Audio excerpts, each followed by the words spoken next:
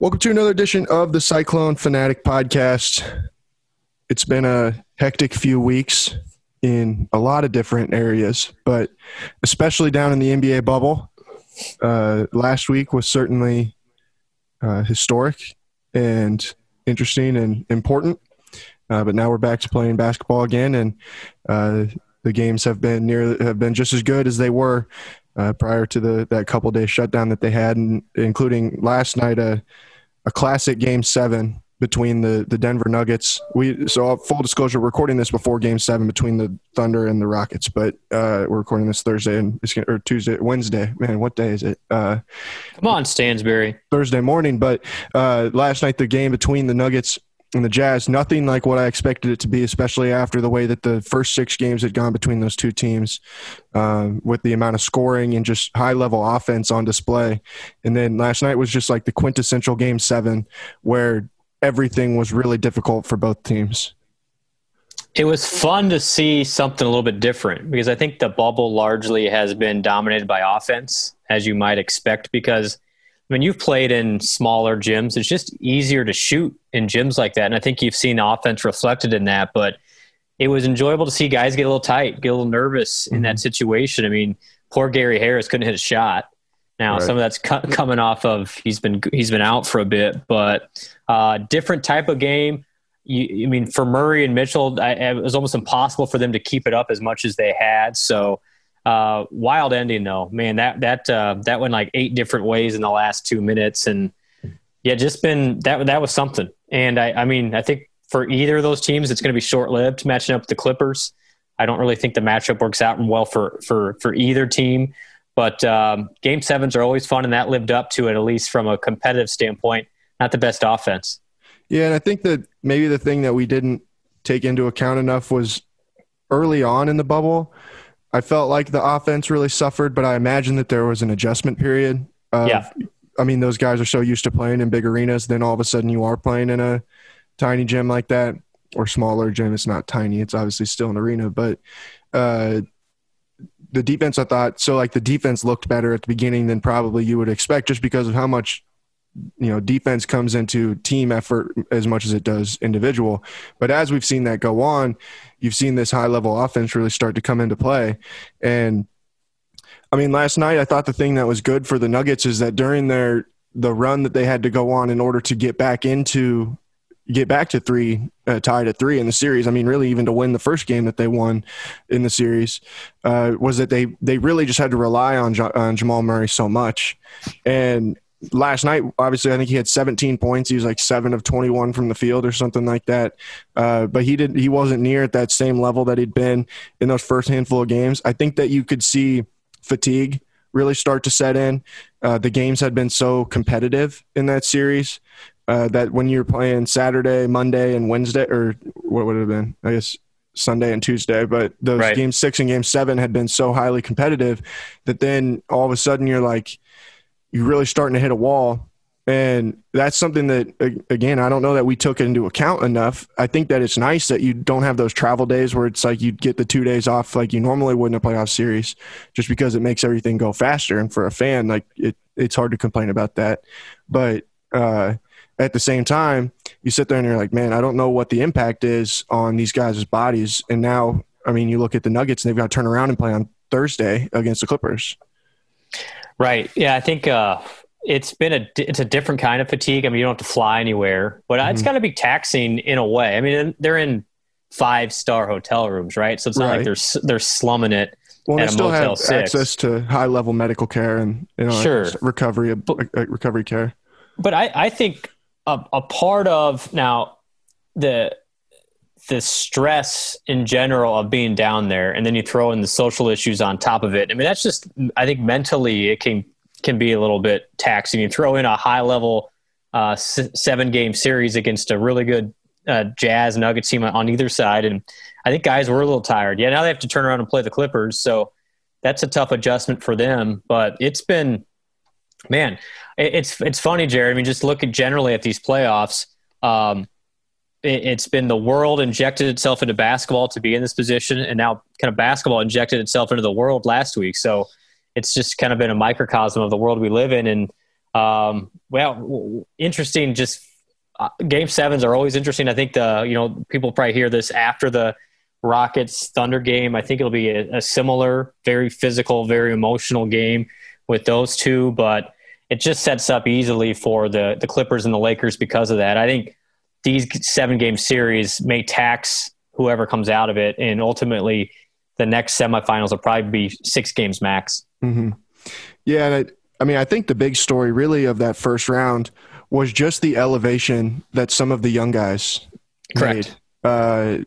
You look at, obviously, Luka Doncic was phenomenal during that series, even though they lost to the Clippers, and he really kind of put his talents on display. And then Jamal Murray and and Donovan Mitchell both did in that series. And then obviously what Dame and then the Suns had done at the tail end of the seeding games. But it's just that's kind of a thing that I think is like a looming question for the NBA as LeBron James continues to get older. And we all want, a lot of people think that it's going to be Zion that's going to, and it was like he was going to be the saving grace of the league moving forward. But I think that this playoffs puts into perspective like how good some of this young talent is. There's a ton of really good players. Jason Tatum has been awesome. Yes, they mentioned the Boston guys. Yeah, Jalen Terry or not Brown. Or Jaylen Brown, yeah. I don't know, for some reason I was like blanking, but and then like Pascal Siakam hasn't been as good here recently, but he's been really good for the Raptors for most of the season, and that's what I think has been as much fun as anything is that it's not the same old guys that, like, to an extent it is, but you're seeing the stories be these young guys, and it's like, man, the league is going to be in pretty good hands even after this current generation moves on. The guys like LeBron and KD and so on. Yeah, I think the depth of the league is what has won the bubble. Now, ultimately, it may come down to LeBron versus I don't know who's exactly going to come out of the East, and LeBron will be still the biggest storyline of this whole thing. Ultimately, same with Kawhi. Like we talked about before this started, I think the Clippers-Lakers final will probably be the one that decides it. Although we haven't even mentioned Giannis yet. Mm-hmm. He's only 25, so he hasn't exactly, put up these crazy, ridiculous highlight plays that Luka did or Dame did or Jamal and Mitchell, but he's still averaging like 28 points, 9 rebounds, and 9 assists in the bubble. It's like he's been a disappointment almost, which is wild. And we'll see what the Bucks have. Bam Adebayo is another guy that's kind of come on the scene here where people are going, oh, yeah, that guy's pretty good too. So been interesting to watch. And I agree. I think that the NBA is in good hands, but do they have that transcendent marketable talent that LeBron is? And we shall see. I don't think Giannis, is that guy. Donovan's got a lot of swagger. Same with, can Murray have that? I'm not sure. So we'll see who can emerge and take the torch from LeBron and Kawhi and that group. But yeah, I think, ultimately basketball's been really good, and it's just amazing how talented these guys are. And that's been evident when they have nothing else to do. Right. Yeah. I think the thing like with Giannis that, he's going to be the 2-time defending MVP. He's the defensive player of the year. And the number of times that I've genuinely sat down and been like, man, I'm excited to watch Giannis. I don't know that there's ever been one. He just isn't a really interesting player to watch because of the way that the way he plays. His game is, he's a freak, but you're like, yeah, I don't know. He's just not overly entertaining. Yeah, he's got a bit of my guy Dwight Howard in the late, in 28 to 2011, where he just dominates the game physically, skill-wise. Okay. It's always tough to say, oh, the guy's not skilled, but you see him take a jump shot and you're like, that kind of looks like me out there. Right. And you see now in the playoffs where he's running into the issue where they look at a guy like Miami was able to do in game 1. They held him to 29, but they wall up inside, make him shoot jump shots, and he looks pretty ordinary. Where Giannis is so good, he's so big, so fast on the break that he makes some wild plays in those settings, but in the playoffs, it's harder to do that. He's a great, great guy in a middle of January game because the defensive possessions aren't as, at 100%. Right. We'll see. He still has time though. I know a lot of people are writing off the Bucks. That team is still really good. If they get Bledsoe back, I think that'll help. And Giannis, still has the ability to carry them defensively, which he hasn't done a great job, against Orlando or in the first game against Miami, but he's still capable. I agree with you though.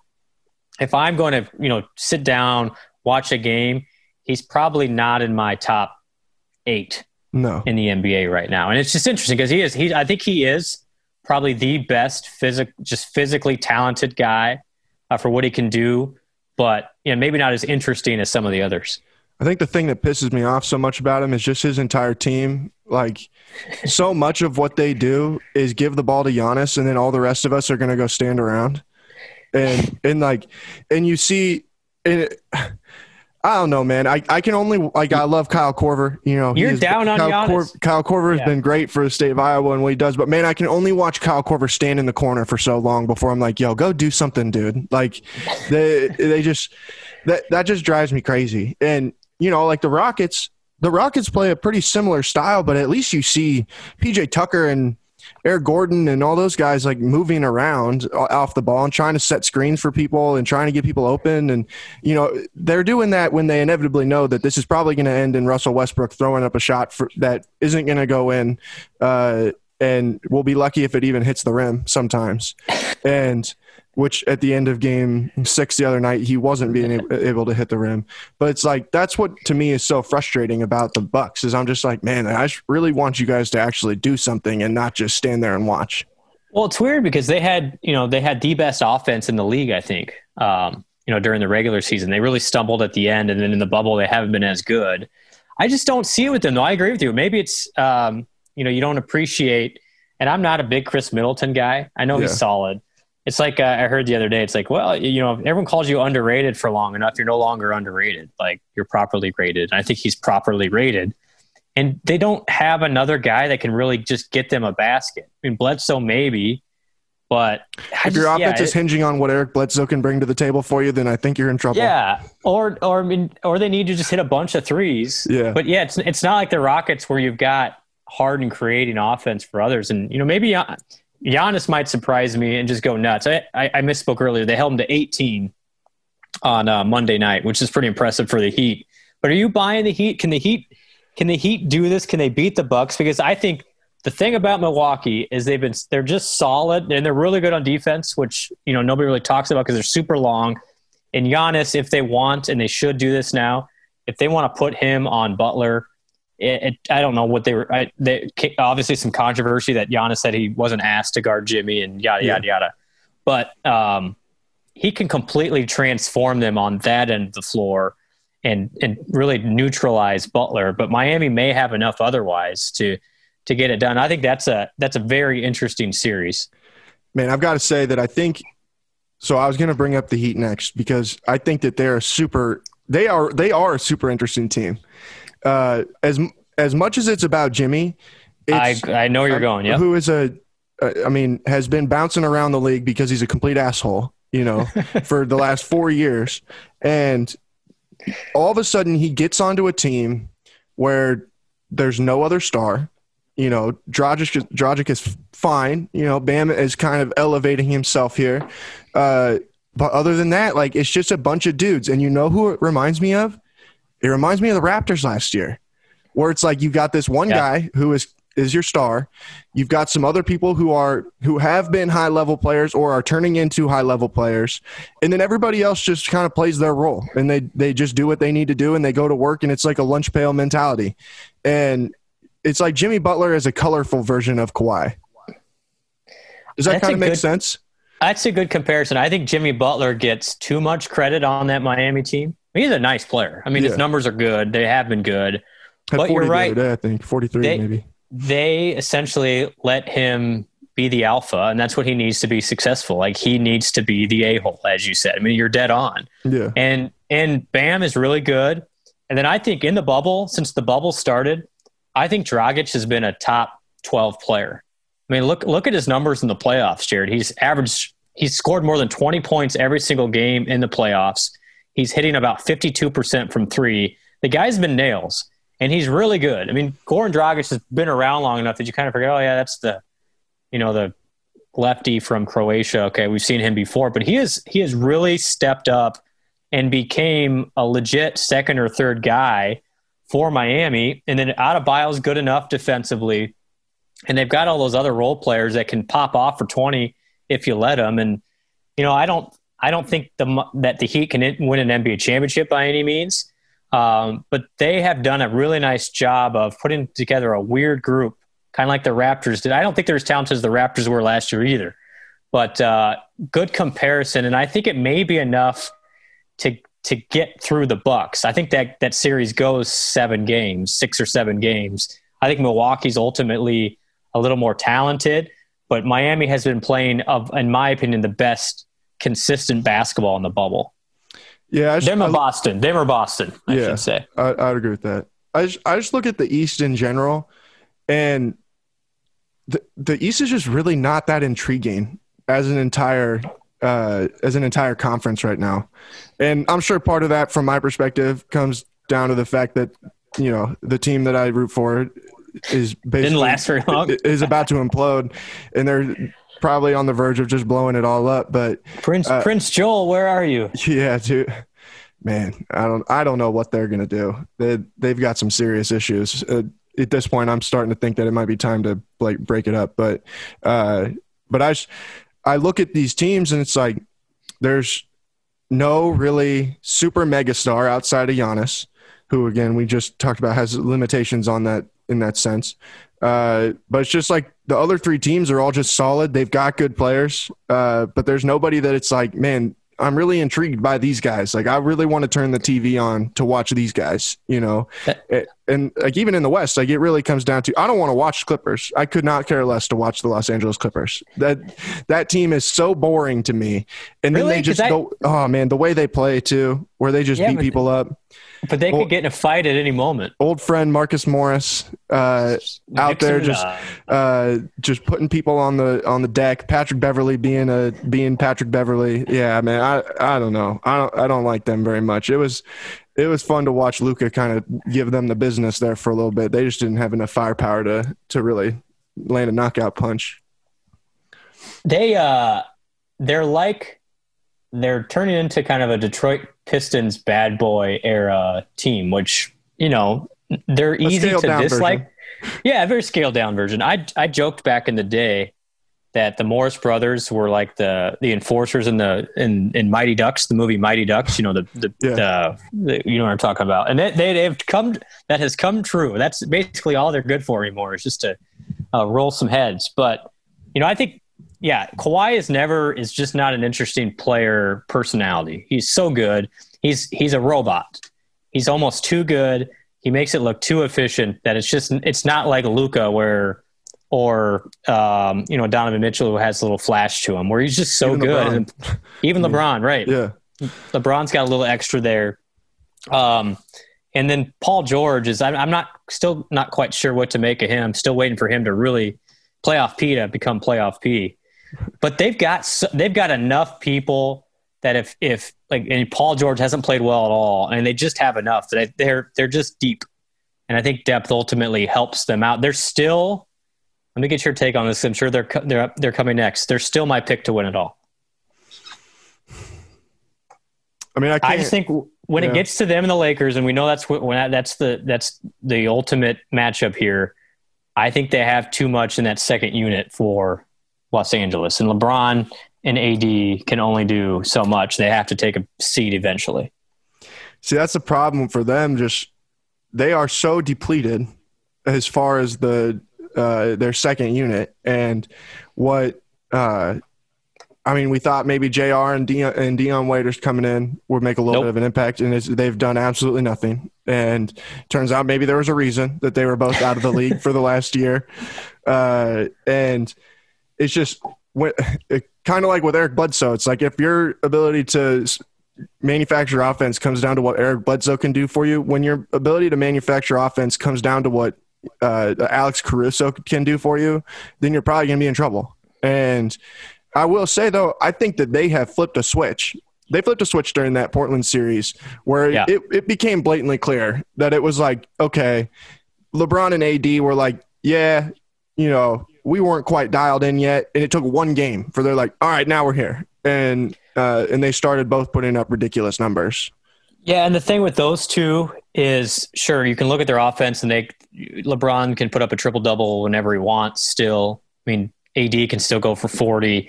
But what sets them apart when the Lakers are really good and you saw them turn that switch on is on the defensive end. Mm-hmm. Because they're so long, they're so quick, and they're just big everywhere. And even JaVale McGee or Dwight, who are very limited offensively, but those two guys at the rim, and they're still both, even though they're older, they can still, foot speed wise, stay with people. I mean, you could switch either on a Kawhi or a Paul George, and they would hold up okay. I mean, that is their best attribute. It's not necessarily offensively or the flashy plays. It's that defensively they can grind you. Yeah. I mean, and that wins games. And LeBron, they do need a third person, whoever that might be. But I think they can win games against the Clippers, even if it's 90-85. Like, they can win games like that, and they may have to. It's going to be weird because that game or that series ultimately, I think, comes down to a rock fight. Yeah. And it's going to be less offense, more defense, and who can impart their will. I mean, will Lou Williams be able to get buckets on those guys potentially? Can Kawhi do it against a long defender and LeBron potentially? So that thing has a chance to be epic, and it still does. I think it's still trending that way. But I just if I have $10, I'm still going with the Clippers. See, and that's the thing. I think that any of those, those two teams fit better into a series like the one that's 7 games like what we saw last night between the Nuggets and where the final score is 80-78, Yep. And I don't think that it'll probably be that way, but I think you can handle that a lot better if you only have 2 guys who are doing the primary part of your scoring. I mean, when LeBron's teams have been at their best, that's usually kind of how they've been, outside of maybe the one Miami team when they really had it cooking and whatever that was, 11-12, I think. Good point. He is, again, when he wants to be, he can be a top 5 defender still in the league. And that's why I think the Mavs and to a lesser extent, the Blazers were scary for each in the opening round. Because the Blazers and the Mavs went on, as we saw, are top 5 offenses. Yeah. And when both are hitting like they were at times, Portland in game, although Portland never really shot it well.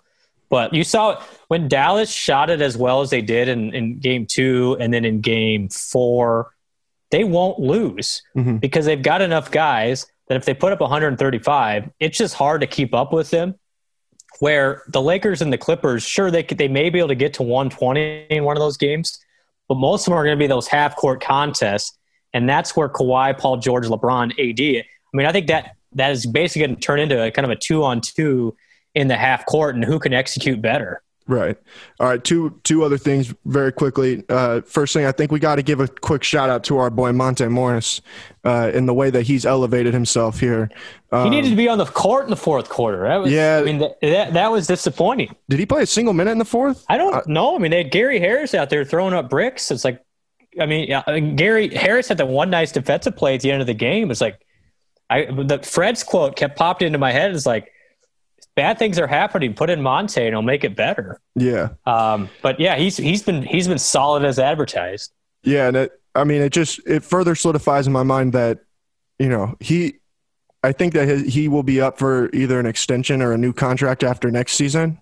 So like he maybe could have negotiated an extension like in this offseason. But if he decides to hit the free agency market, someone is going to back up in the way that Isaiah Thomas said it back in the day. Somebody would back up the Brinks truck for Monte Morris to get him to be their starting point guard based on what I've seen during these playoffs. No question. I'm looking it up right now. He's got 1 year left, and I think it's an option year at $1.7 million. He will be he's at least an $8 million a year guy. Yeah. In my opinion. I think he could go to a bad team and probably make 8 figures. I think so. Yep, I think he could get there, which is awesome for him. And he's just solid. And Williams even tweeted it, and he's right. He's a 10-year pro at this rate. And just good things happen when he's on the floor. And they probably won't put up a huge fight for the Clippers. I think Denver can get a couple games there, but I think Monte should get more minutes. I'm concerned because Denver has invested so much in Gary Harris that he'll get more run here. But I think they're better off with Monte at times, just kind of running the show with Murray and Jokic. Yeah. All right. Then the last thing, since we've talked last, the NBA lottery took place. Yeah. Obviously, Tyrese Halliburton, that's something that we are keeping close tabs on, considering he will be a top 10 pick in the draft whenever that might happen. It was supposed to be in October, but it sounds like that could be potentially moved back. What do you see from that top group? And, I think that there was a point when we all thought maybe that Golden State would be a really good landing spot for him, but the fact that they ended up with the number 2 pick makes me think that he probably will not be going up and to team up with Steph and Clay. Yeah, I mean, just from the top 5 right now, it's Minnesota, Golden State, Charlotte, Chicago, Cleveland. I have a hard time seeing Tyrese in the top 5. Mm-hmm. I think you start thinking seriously, fit-wise, starting with 6 with Atlanta. I think the most likely options are Pistons at 7, Knicks at 8, Wizards at 9. In my opinion, he doesn't get past the Suns at 10. Yeah. So I think it's in that. Would be fun. He would be. It'd be fun. I mean, I think any of those groups, any of those 4, so Pistons, Knicks, Wizards, Suns. And I think Tyrese will be in the conversation at 6, the Hawks too. Let me throw them in. I think any of those, he will play a lot. Starter, maybe, especially if a couple of those teams aren't very good, not the Suns. I think he'd fit in well with the Suns as a good, 6th, 7th guy there. I think he probably starts on the Wizards at this rate. And then the Pistons are kind of directionless at this point too. So there's some opportunity for him to play, and good for him. He's going to be making a lot of money. And will be great to see Tyrese in the NBA, and he'll be the highest pick, no question, since Pfizer in 2000 for Iowa State. Man, I just hope he doesn't go to the Knicks. I can't imagine Tyrese. I don't want Tyrese to go to basketball purgatory and have his love of the game zapped out by James Dolan. And I know they have a new GM there, and they've got some. But I don't think they have a new coach yet, do they? I don't believe so. Yeah. Nope. It's just they hired wait. Who the hell hired Thibodeau? Did they hire Thibodeau? Oh yes. Oh my gosh. Yeah. No, now I definitely don't want him to go to New York. Well, he would never play because he doesn't play young guys. So stay away, New York. You don't want Tyrese. Go somewhere else. I think he'd fit in well with the Wizards. He'd play a lot. But I'm hoping selfishly 6 to Atlanta, because I think he'd actually fit in well with Trey, because they could play off each other. And Tyrese is a big guard. I mean, he really is. He's got that wingspan. And then the Suns at 10 as a potential playoff team with some added experience next year. They could probably use a young point guard too. Another guy. Yeah, I mean, Booker's not a point. Rubio's fine. And then, their backup point guard is our old friend from West Virginia, and Javon Carter. Javon Carter, yeah. So they could definitely use quite a niche. Yeah, he has, but I don't think he's Carter's definitely not Monte with his ability to impact a game. I think Tyrese would definitely fit in well there, and I hope they're a fun team. So again, I want Atlanta at 6 or the Suns at 10. Definitely. All right, brother. Thanks for doing this. Hope you have a good Labor Day weekend. I'll talk to you soon. All right. Say hello to all the other 20 NBA fans in Iowa. Yeah. Thanks everybody for listening. Talk to you soon. See y'all.